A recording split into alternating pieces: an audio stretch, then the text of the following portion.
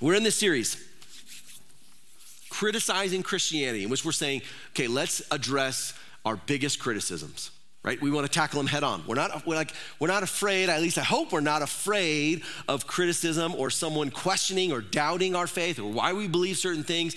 Please ask your questions and let's talk about them. The biggest ones, what are the biggest criticisms that people have about or against Christianity? And let's look at them. So we've been going through, we're week 3, after today, we're halfway through this. And this morning, we're looking at perhaps the main argument for in favor of atheism that atheists will proclaim. That this, of all the other options, of all the other kind of topics we can discuss, this is the one that seems to be the go-to, at least right out the gate, the first one. And that's this. Well, science has already disproved Christianity.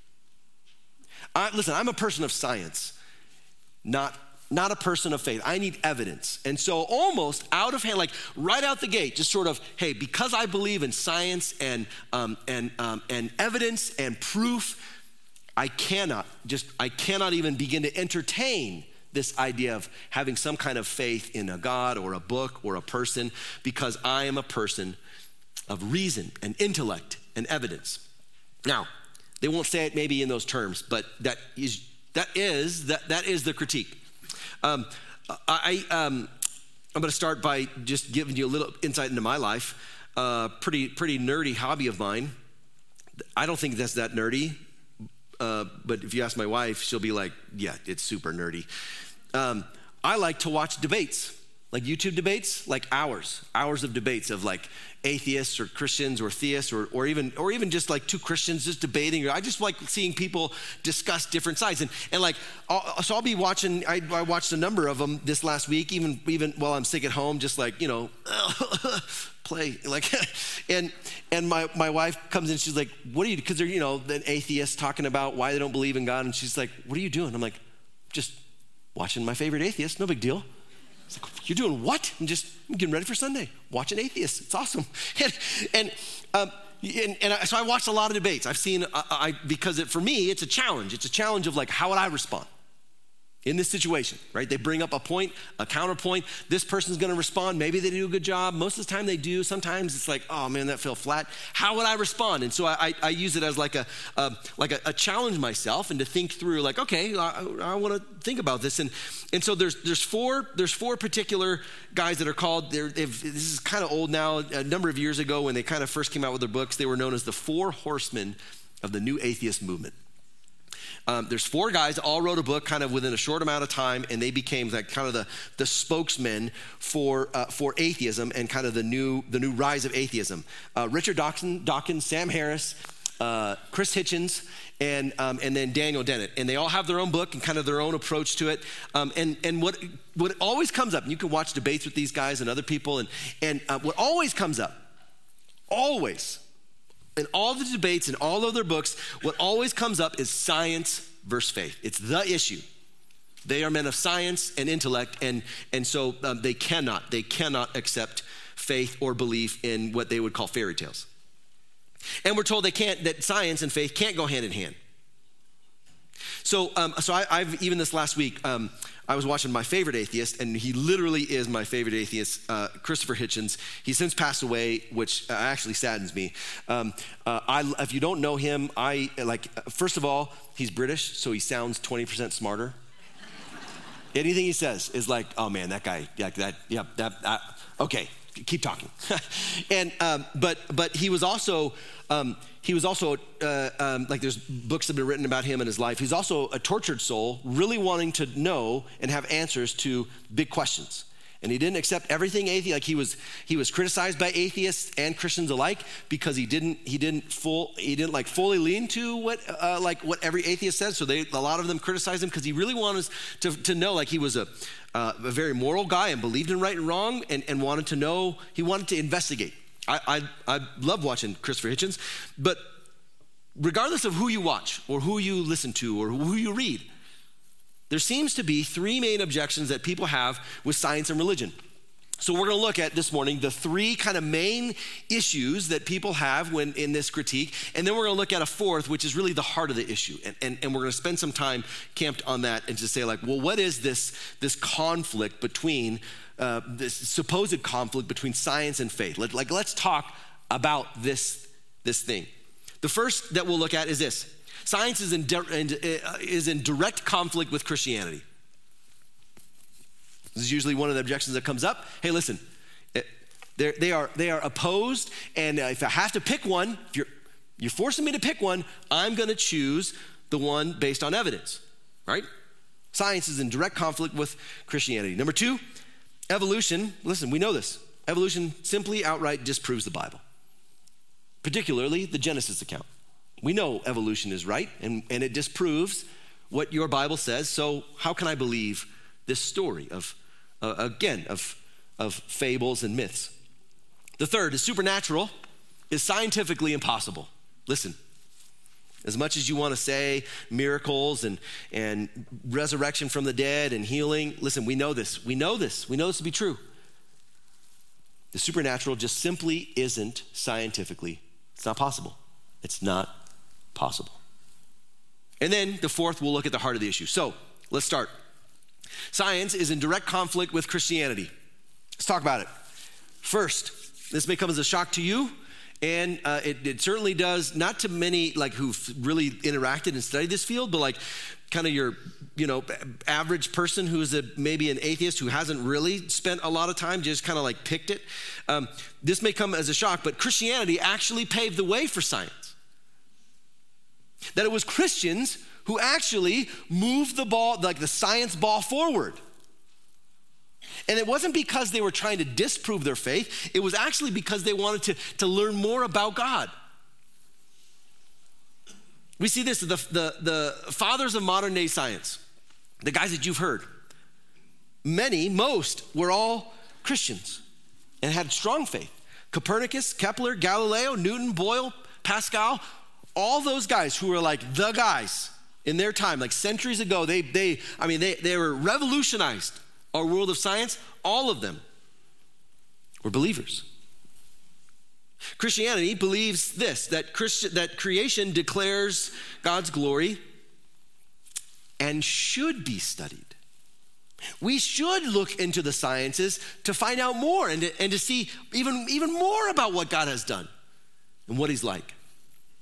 Psalm 19 says this: the heavens, like literally the heavens that we see, like the space, and declare the glory of God. The skies proclaim the work of his hands. Psalm 111:2, great are the works of the Lord. They are studied by all who delight in them. There's plenty of other verses, and we can look at other passages of scripture, even in Job, where God is saying to Job specifically about calling out specific things about his creation. We see in Isaiah that God talks about the creation and how we should respond to it. It's all over the scriptures, but we're going to approach this morning not from like, well, the Bible says so, because that really doesn't help if you don't understand the Bible. We're going to approach this really from an apologetic, logical, reasonable approach, response. Francis Collins, the famed geneticist that led the Human Genome Project, that got together to map out the human DNA and did complete a number of years ago. So we know human DNA and how it works and what genes work for what. They spent all this time and a team, years and years to map this out. This guy, Francis Collins, led the team. A brilliant man, a Christian man who had faith and believed deeply in science. Here's what he says: one of the greatest tragedies of our time is the impression that has been created that science and religion have to be at war. Here's a guy who says, I believe deeply in science. I mean, I've dedicated my life to science. And he says, and I believe wholeheartely in my Lord, in God. And in him, he's saying both coexist. So what is this perceived war they're supposed to be at conflict? They can't be, like oil and water can't mix, supposedly science and faith can. And he's saying, it is a tragedy that seems to be the dominant position, that they can't somehow both live inside of us. He says this is great. This is his faith coming out in his work. He says the God of the Bible is also the God of the genome, the DNA.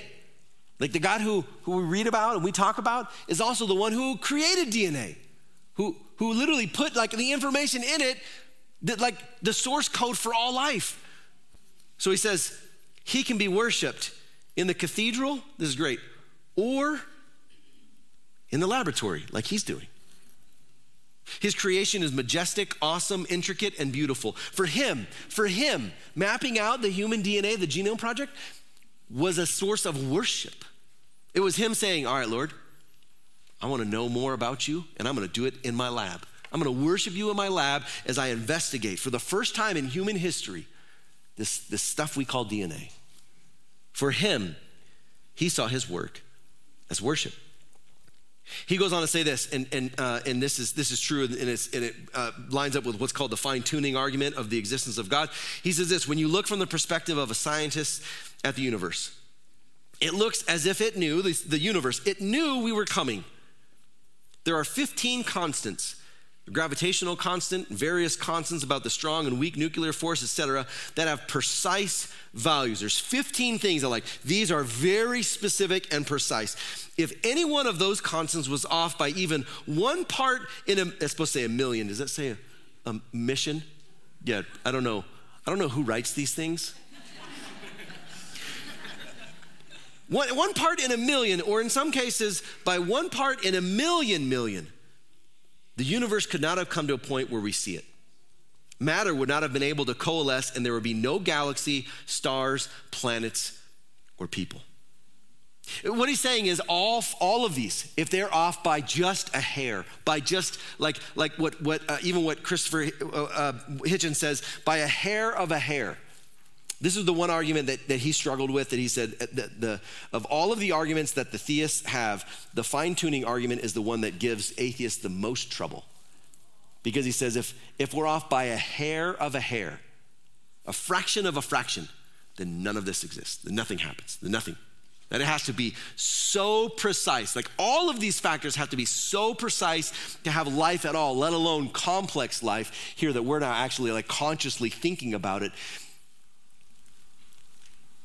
That Francis Collins says, it's almost as though the universe knew what it was doing. It's like it knew we were coming. So what's with the scientific opposition to Christianity, or religion for that matter? Because here there are a number of scientists, brilliant men who are both men of science and women of science, and also deeply convinced of God and in their faith. So what's the opposition then? If science isn't in opposition to Christianity, which I would say it absolutely is not, what is? Because something is. There is some barrier between faith and what we call science, but it's not science. Here it is. The issue is not science, it's naturalism. This is a worldview now, a specific subset within what is called science. Naturalism, not science, is in conflict with Christianity. Science itself is unbiased. It exists and is as a neutral element. Science, it just is. It's just a form of data and equations and facts, and here it is. What is different is how it's used and how that data is manipulated or interpreted. How it's used can be biased and inaccurate. Naturalism is an attempt, and it's a worldview of how to approach science. Science is its own thing, but naturalism says this is now how we should look at science. And naturalism says this: there is no supernatural or God at all. That everything we have can be explained by nature or natural causes. That the only thing that exists is the natural world. And everything has an explanation by natural means. So what it does is right out the gate, before it even gives any option, before it withholds any judgment, it says there is no option for the God or the supernatural. It's only the natural, so we're going to look at only the natural for an explanation for everything. Do you see how it's now limiting? It's now created a bubble around science, and it claims this is true of science. The problem that we have is not with science. We welcome science. We should, at least. The issue is naturalism. So we're going to talk about naturalism more here in a second.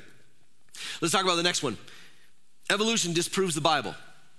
All right. So at some point in the conversation, usually what comes up, whether in a debate or a conversation that you have with someone maybe, is, well, hey, listen, I believe in evolution, and listen, it's undeniable. There's just too much proof, and it disproves your understanding and your view of the Bible.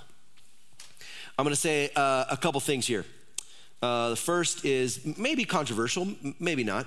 The second, you're going to say, what? That can't be true, but I'm right. And you will see that I am right. You, eventually, if you don't already agree, you will. I promise you will agree with me. The first is this.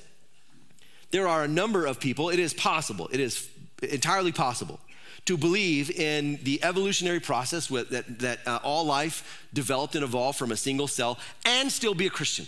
That there are plenty of Christians who also believe in the totality and the evolutionary process as a whole. And what they will say is that evolution was the process by which God created everything.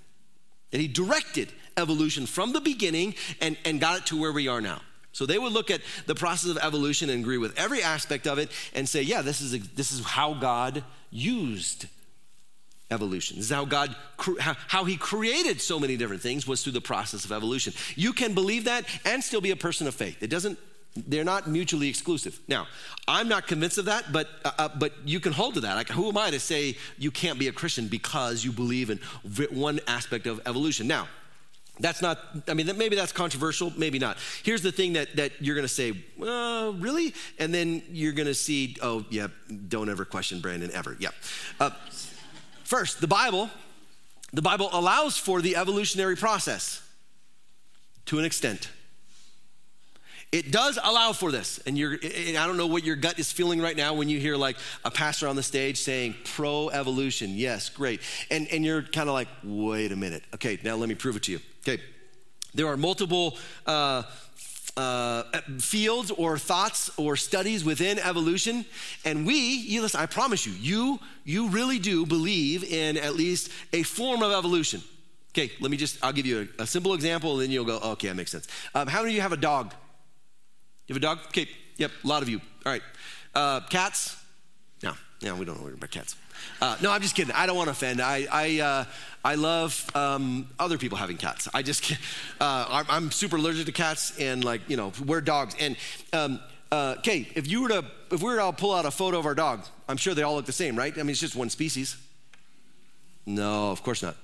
I don't have pictures of our dogs. We have two dogs. All right, let me rephrase. I have a dog. My wife has a dog. They both live in the same house. They're brothers, multiple years apart. And they could not look more different. My dog, he's a good boy. He is a good boy. Just like your dog is a good boy or a good girl. His name is Rocco. He's a boxer. He's not the smartest, but man, he just loves. He just loves you and just wants to, like, if you come over, you're his best friend, right? Doesn't matter who you are. You can come over with a knife ready to stab him. He's like, hey, you just want to play? Can you throw me a ball first before you take out my owner? And he's just a good dog, but he's muscular, strong dude. And then I love my dog. And then we have another dog, and this dog is the most pretentious and prissy and self-absorbed dog that I know. I just try to pet him and he pees and it's just like, no. What do you do? What? He won't come to me. He goes to my wife and if he does, it's like because he wants something. He's like, hey, it's food time. Come over here. Right? Scratching the door or something, or I gotta let him up or like put him on the couch or the bed. He's like, hey, I'm tired. Can you put me to bed? Like, what? Who is this thing? Now, listen, we believe in a form, absolutely, of evolution. It's called microevolution. And that is a species within itself adapts to its environment over time. And so we get some dogs that are big and strong and muscular, and then other dogs that I'm looking at this other, it's like 7-pound white fluffy. I'm like, there's no way this would survive in nature ever. There's no It serves no function. It's just like, my wife, she's not, I don't think she's here right now, but she would like kill me right now. It's like, I think her favorite part of our family is this thing. Okay, Lord, like these are both dogs. And when we talk about Noah's Ark and like one of every kind, there were 2 dogs on there, probably wild dogs. It was not a Maltese, I promise you that. This little prissy little thing. But over time, these dogs have adapted to their environments, and now we have all kinds of different breeds of dogs, and some of it is our own breeding, but like all of it is through microevolution that a species can adapt over time. It's what Darwin discovered when he discovered his finches and the different sized beaks. It's because they adapted to their environment, different trees, different foliage, different kinds of seeds, and so they developed over time. On a microevolutionary level, we all agree. We would all be like, yeah, that's the reason. It's the reason we have different looking, like within the dog, we have different breeds of this one species. What we have a problem with, so the Bible allows for that, of course, absolutely. What we have a problem with is what's called macroevolution. The evolutionary transition from one type of organism to another occurring on the level of species or higher on the taxonomy. So what that says is one species becomes a completely different one. That is now a leap. It's now not just a dog, getting shorter or taller or larger teeth or, longer hair. Like that is all adaptation, of course. Now what we're talking about is one species becoming another species entirely. Macroevolution is very much a leap with missing links in between the species. We look at the archaeological evidence. We don't see a lot of like transitionary species or skeletal remains from one to the other. We see this species and then we see this species, but we don't see this middle. And there's of course in evolutionary thinking, like there's a ton of explanation as to why that might be. But in the end, what we say is literally, it looks like on the scene showed up multiple different kinds of creatures without these links. Macroevolution is where we say, no, I don't think we can say definitively we all came from one single cell and everything evolved from that.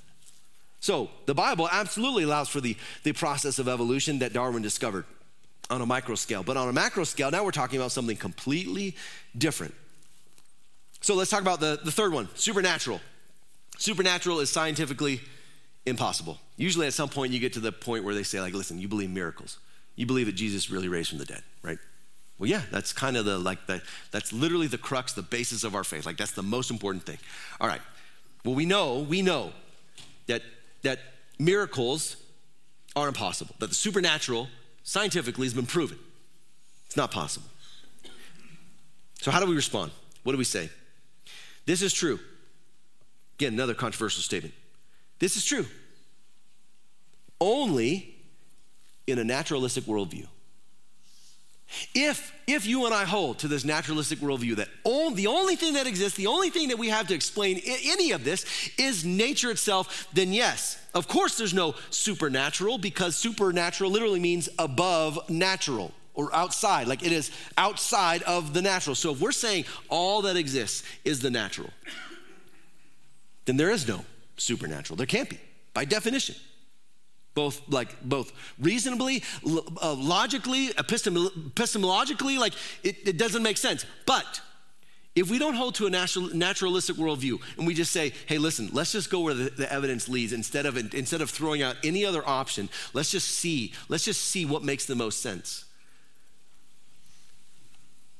Then there very much is. If there really is a supernatural, and there really is a God who acts outside of nature and time, space, and matter, then it would make total sense that he could also then move in a way that is outside of time, space, and matter.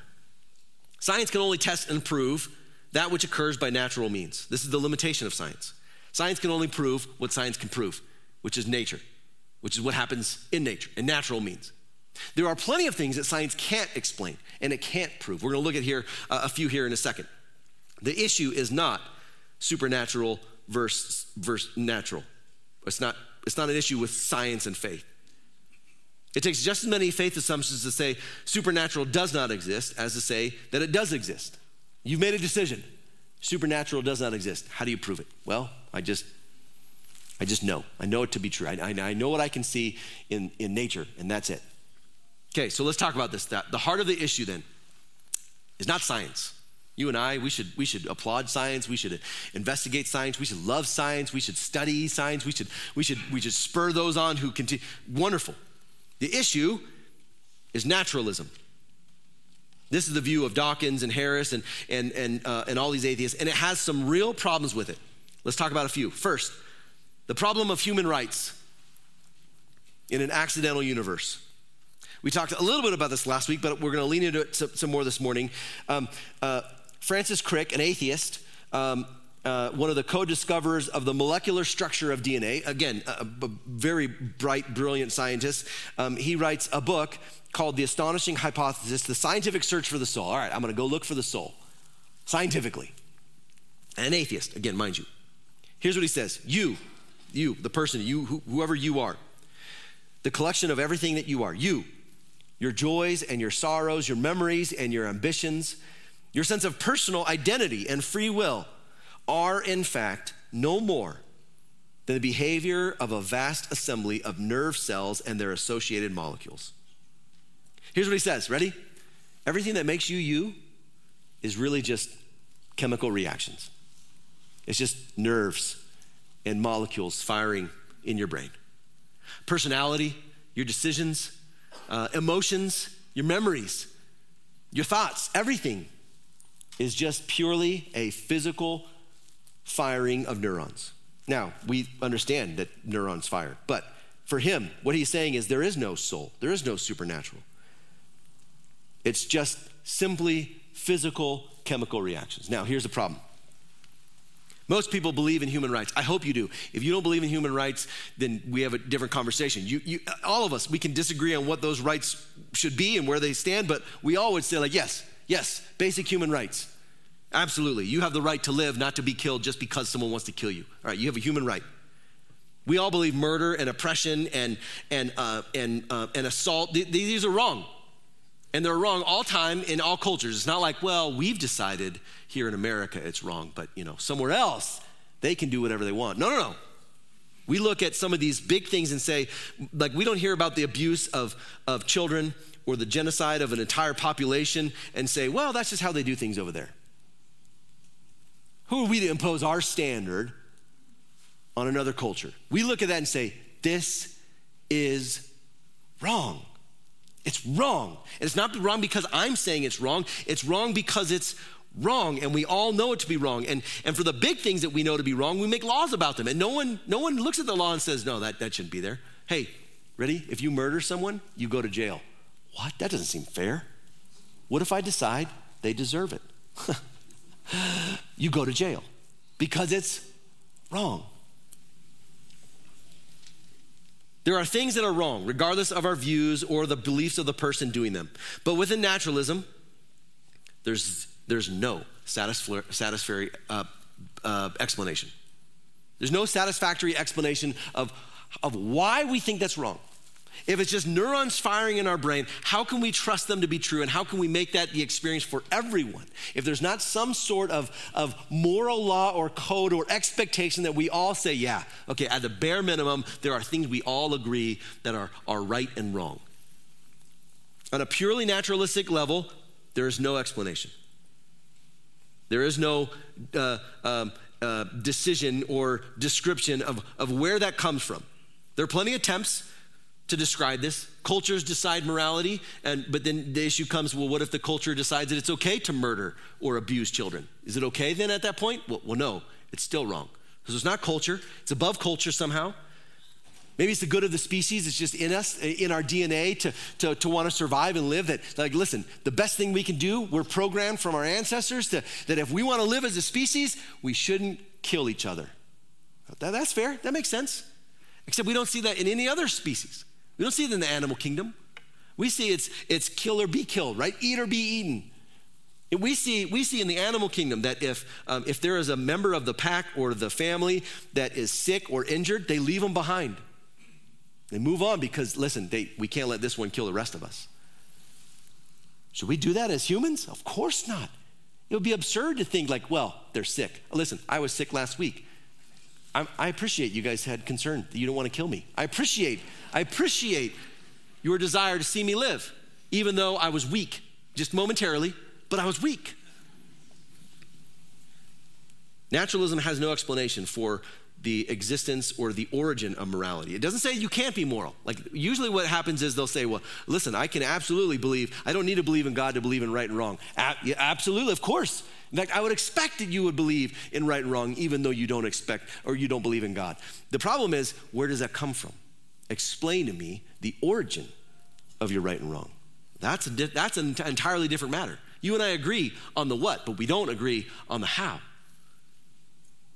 It must be, this is one of the areas, the issue of morality is one of the areas that leads many atheists to some form of theism, where they say, whether it be agnosticism or some other faith, because they realize that there's no satisfactory explanation for the right and wrong just simply in the natural order of life. That naturalistically, there's got to be something outside of nature that can tell us that things are right or things are wrong, because nature itself is not adequate. There's got to be some moral standard that's decided outside of us, some moral law, either giver or revealer, that exists outside of what is. So this issue brings up what the philosopher David Hume articulated. He says this, that we have an is-ought problem. This is the problem of the is-ought. He says that if a reasoner, a person, a thinker, only has access to non-moral and non-evaluative factual premises, the reasoner cannot logically infer the truth of moral statements. Here's what he says. In other words, if all we have are natural, non-moral statements or elements, what he calls the is, science, cells, molecules, data, math, equations, physics, laws of physics. If that's all we have, then morality cannot be determined or defined by it. It's simply the what is, not what ought. So here's what is. Science tells us what is. We look at the world, we observe, here's what is. As soon as we say, well, here's what ought to be, or here's what it should be, or here's what shouldn't be, it is wrong to X, Y, Z, or it is right to A, B, C, that is now science overstepping. Naturalism, he says, this is a problem. How can non-moral material things determine some sort of moral outcome? This is an issue. So the problem for a naturalistic worldview is morality. It really is a problem. Here's another one. The problem of the origin of the universe. This is a great one. We can ask this question: why is there something instead of nothing? Why is there something at all? And there's been all kinds of attempts to answer this question. The universe, this was the dominant view a while ago in the early 1900s. This is what Einstein postulated and what he believed, like the origin of the universe, that the universe was infinite and timeless. That it didn't exist within time, that it had no beginning, it just was.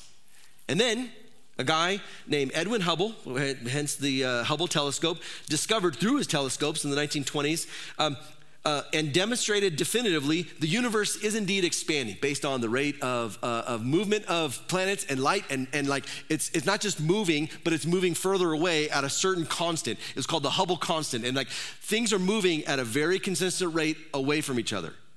And so things are expanding. The universe is expanding. That means if we go back in time, that means at some point it was contracted to a central spot, like a beginning, a moment. So then the dominant view became what's known as the Big Bang theory. All right, science, it isn't eternal. And it was so well demonstrated that this actually convinced Einstein, and he changed his mind, begrudgingly, because he didn't want to think about a beginning, because then there needs to be some sort of beginner. And he was uncomfortable with that. But he also understood this is the evidence. It points to this Big Bang. The Big Bang is not a problem. I love the Big Bang. It's great. The Big Bang says that out of nothing came everything. The Big Bang sounds a lot like Genesis chapter 1, verse 1. My wife's in medical school. Or nursing school. She's training to be a nurse, and she's a year in. and she's got one more year of nursing school. She's done a prerequisites. She's been in school for years and years. She was in education for a while, got a degree and then a master's degree, and said, you know what, I want to start over. Okay. Now, so she's in nursing school. And so she has a lot of nursing school friends. And she has, a few that are kind of her age. I don't want to say older, just more experience in life. And then she has a lot of friends that are just out of high school in their 20s. I'm like, oh. So she'll come home from, school. I'm like, oh, did you meet any new friends today? Oh, tell me about them. She's like, yes, I did meet some new friends.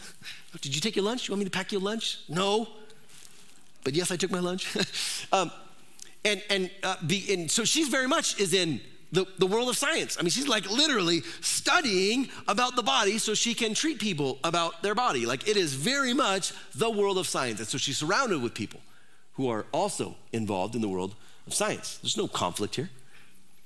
And so what has come up in the past in a number of conversations is like, hey, what do you do? What does your husband do? And you tell us about your family and stuff. And she's, he's a pastor. What? Wait, like at a church? Like, yeah. So you're a pastor's wife? Yeah. You believe in all that stuff? Well, yeah, kind of. Yeah, that's kind of why we do it. Yeah. And so she's been very, very nice, but sees it as very much a mission field, and has had conversations with a number of people, and many of which she's like, I could be your mother. But the conversations, and they have questions about this, about science, and they'll say like, hey, all right, church is fine. You can go to church, of course, but she's like, they try to be respectful, of course, but I'm a person of science. This is usually what they'll say. I'm a person of science, so I just struggle with some of the stuff that maybe the faith and what the Bible says. And at some point, one of the guys that she knows said like, well, what do you believe about the Big Bang? She comes home and she's like, all right, so he asked me the Big Bang. I'm like, awesome. Big Bang is great. It's wonderful. The Big Bang, is our story. That out of nothing came something and everything. The Big Bang is a problem for the scientists who say, hey, ready for this? How did it start? What started? Well, there was some proteins in the universe, and that there was this cosmic goo, and then a lightning strike, and you're like, hold on. Where'd the goo come from? Right? Hey, what started the proteins? How did literally anything start? What was the first thing, and how did anything come from nothing? Naturalistically, prove it to me. Scientifically, tell me. We know this, the laws of thermodynamics, matter's never created nor destroyed. So how was it started in the beginning? Well, science has yet to answer that. So don't pretend that science has everything figured out and we're the only ones who have a belief in something, because you, as a scientist, you believe in things that you have yet to find an answer for. The beginning of everything. This is not a problem for us. Richard Dawkins, he writes in The God Delusion, again, one of the four horsemen of the atheists, he says, Darwin's theory works for biology. She talks about evolution, but not for cosmology, not for the universe, especially certainly the origins. And here's what he says, but don't worry, we'll figure it out eventually. That's what he writes. Hey, we don't know yet, but we'll figure it out. That, listen, Mr. Dawkins, Richard, if I can call you Rich, that sounds awfully familiar to what you call faith. I believe in an outcome without knowing the evidence for that outcome. There's another guy, Robert Jastrow, the astrophysicist. For 20 years, he was the head of NASA's Goddard Institute for Space Studies. He was like the guy in charge of space exploration. He was the man. He ended up becoming agnostic because he realized there's more to this world than what we see. He says this is great. I love these quotes. Astronomers now find that they have painted themselves into a corner because they have proven by their own methods that the world began abruptly in an act of creation to which you can trace the seeds of every star, every planet, every living thing in the cosmos and on the earth. And they have found that all this happened as a product of forces they cannot hope to discover. That there are what I or anyone would call supernatural forces at work is now, I think, a scientifically proven fact. Here's what he says. Listen, I've seen it all. I'm the lead on the cutting edge and the leading edge of like space exploration. And here's what I realized. I don't think we're ever gonna have the answers that we think we do. And that what seems to be the case is that whatever we call this supernatural force, something outside of nature, I think what we can say is it seems to be some sort of supernatural action that put this whole thing into motion. I don't know what it was, and he won't go so far to say this is definitive, but naturalistically, he says we cannot explain the beginning. And then he says this, and I put this in there because this is for me. I read this and was like, this is just awesome and funny. He says this, at this moment, it seems as though science will never be able to raise the curtain on the mystery of creation. For the scientist who has lived by his faith in the power of reason, the story ends like a bad dream. He has scaled the mountains of ignorance. He's about to conquer the highest peak. And as he pulls himself up over the final rock, he's greeted, this is so great, he's greeted by a band of theologians who've been sitting there for centuries. Here's what he says, so much more eloquently than you or I could put. They're gonna say, we told you so. That when we get to the end of this and we realize maybe there is some sort of supernatural explanation to all this, that these theologians these backwards religious believers that we said aren't smart, aren't intellectual, that aren't factual, that have zero-based evidence, maybe they did actually get it right. So to say science has definitively disproved Christianity is simply intellectually dishonest. Listen, I'm a man of faith. I mean, this is what I do, it's a career. But I like to think of myself as a man of science. Like I'm not anti-science by any means. I love science. I study science. I used to read science books for fun, like just because I'm like, this is interesting. Again, like super nerdy, right? Some of you are like, you read what? I remember reading, like for biology class, like getting a book and reading a biology book, like a textbook for fun. It was wonderful. I love science. To say that you can't be both have a deep appreciation and understanding of science and be a Christian or be intellectual is simply dishonest. And honestly, and I've shared this with a number of people that I'm close with that I can, it's insulting. It's insulting to say that because I'm a person of faith, I can't also be a person of reason and intellect and science. Why can't you be both? In fact, I would say they actually work hand in hand. And because of my faith, I look at science and say, man, this just makes me believe even more in God and who he is. So the final challenge, what are we left with? What does this all mean for us? How should we react to science? Well, 2,000 years ago, Paul opened his most famous letter talking specifically about this issue we're addressing today. Here's what he says in Romans chapter 1, verse 20. He says, for since the creation of the world, God's invisible qualities, his eternal power and divine nature have been clearly seen. And here's what he says. He didn't even understand the implications of what this meant or the totality of the scientific understanding we have today. He says this, they have been clearly seen, being understood from what has been made, so that people are without excuse. The Apostle Paul, 2,000 years ago, said we have enough evidence just from the world to point to a God. We have 2,000 years later, even more evidence of the intricate design of both the cosmos on the large scale, but also on the molecular scale and like in the cell, like how detailed and how designed all of it looks. Richard Dawkins, again, the atheist, he even says that just because it looks designed, he admits that all of this looks designed, it doesn't mean that it is. It's in his book. It looks designed, but it's not. It's fooling you. Nature is fooling you to think it's designed. There is so much design in all of this that it can't help but force us to at least ask the question, what if there actually is a designer? Science you should never feel threatened by science. If you're in the community of faith, if you're a believer, you should never look at science and say, oh man, like hands are sweating. What are they gonna ask? I don't know. Maybe they're gonna disprove everything. No.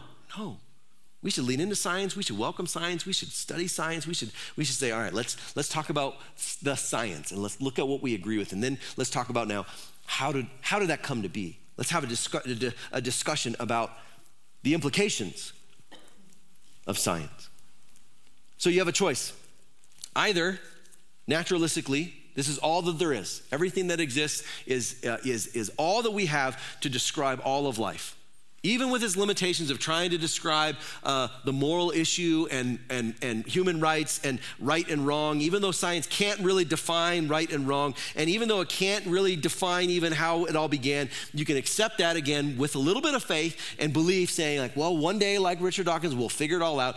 Or you can say, maybe this really does point to some sort of force or mind or being or thing that is outside of time, space, and matter. And if that's true, if there is some sort of force or mind or thought or being, it would seem to make sense to say, I should probably try to know a little bit about this thing, this person, this someone who started this whole thing. And that is what we call Christianity. The study and devotion to the being that made this all. So for us, for me, I hope for you, to say that science has disproved Christianity couldn't be further from the truth. If anything, we should lean into science and say, no. Science is just simply us looking at the evidence that God has put all around us. We're gonna end with worship here, so would you do this? Would you stand with me? I'm gonna pray for us, and then we're gonna continue to worship the Lord together for what he's done, what he's made, for who he is, and how he changes lives. We see this, that this same God who created everything decided to also enter into his creation, become a person just like us.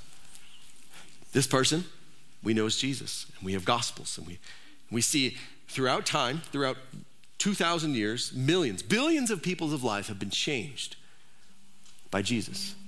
I pray if you aren't in this family of faith that you would get to a point where you would say, I want to know more about this God and what he's done, and at least what this book says he's done. And if you are in the family of faith, I would encourage you to lean even more into science and to say science is not a threat at all. Science is just one more avenue to point to the evidence of God. Would you pray with me? So Lord, thank you for your goodness. Thank you for your word, that we can study the works of your hands and delight in it.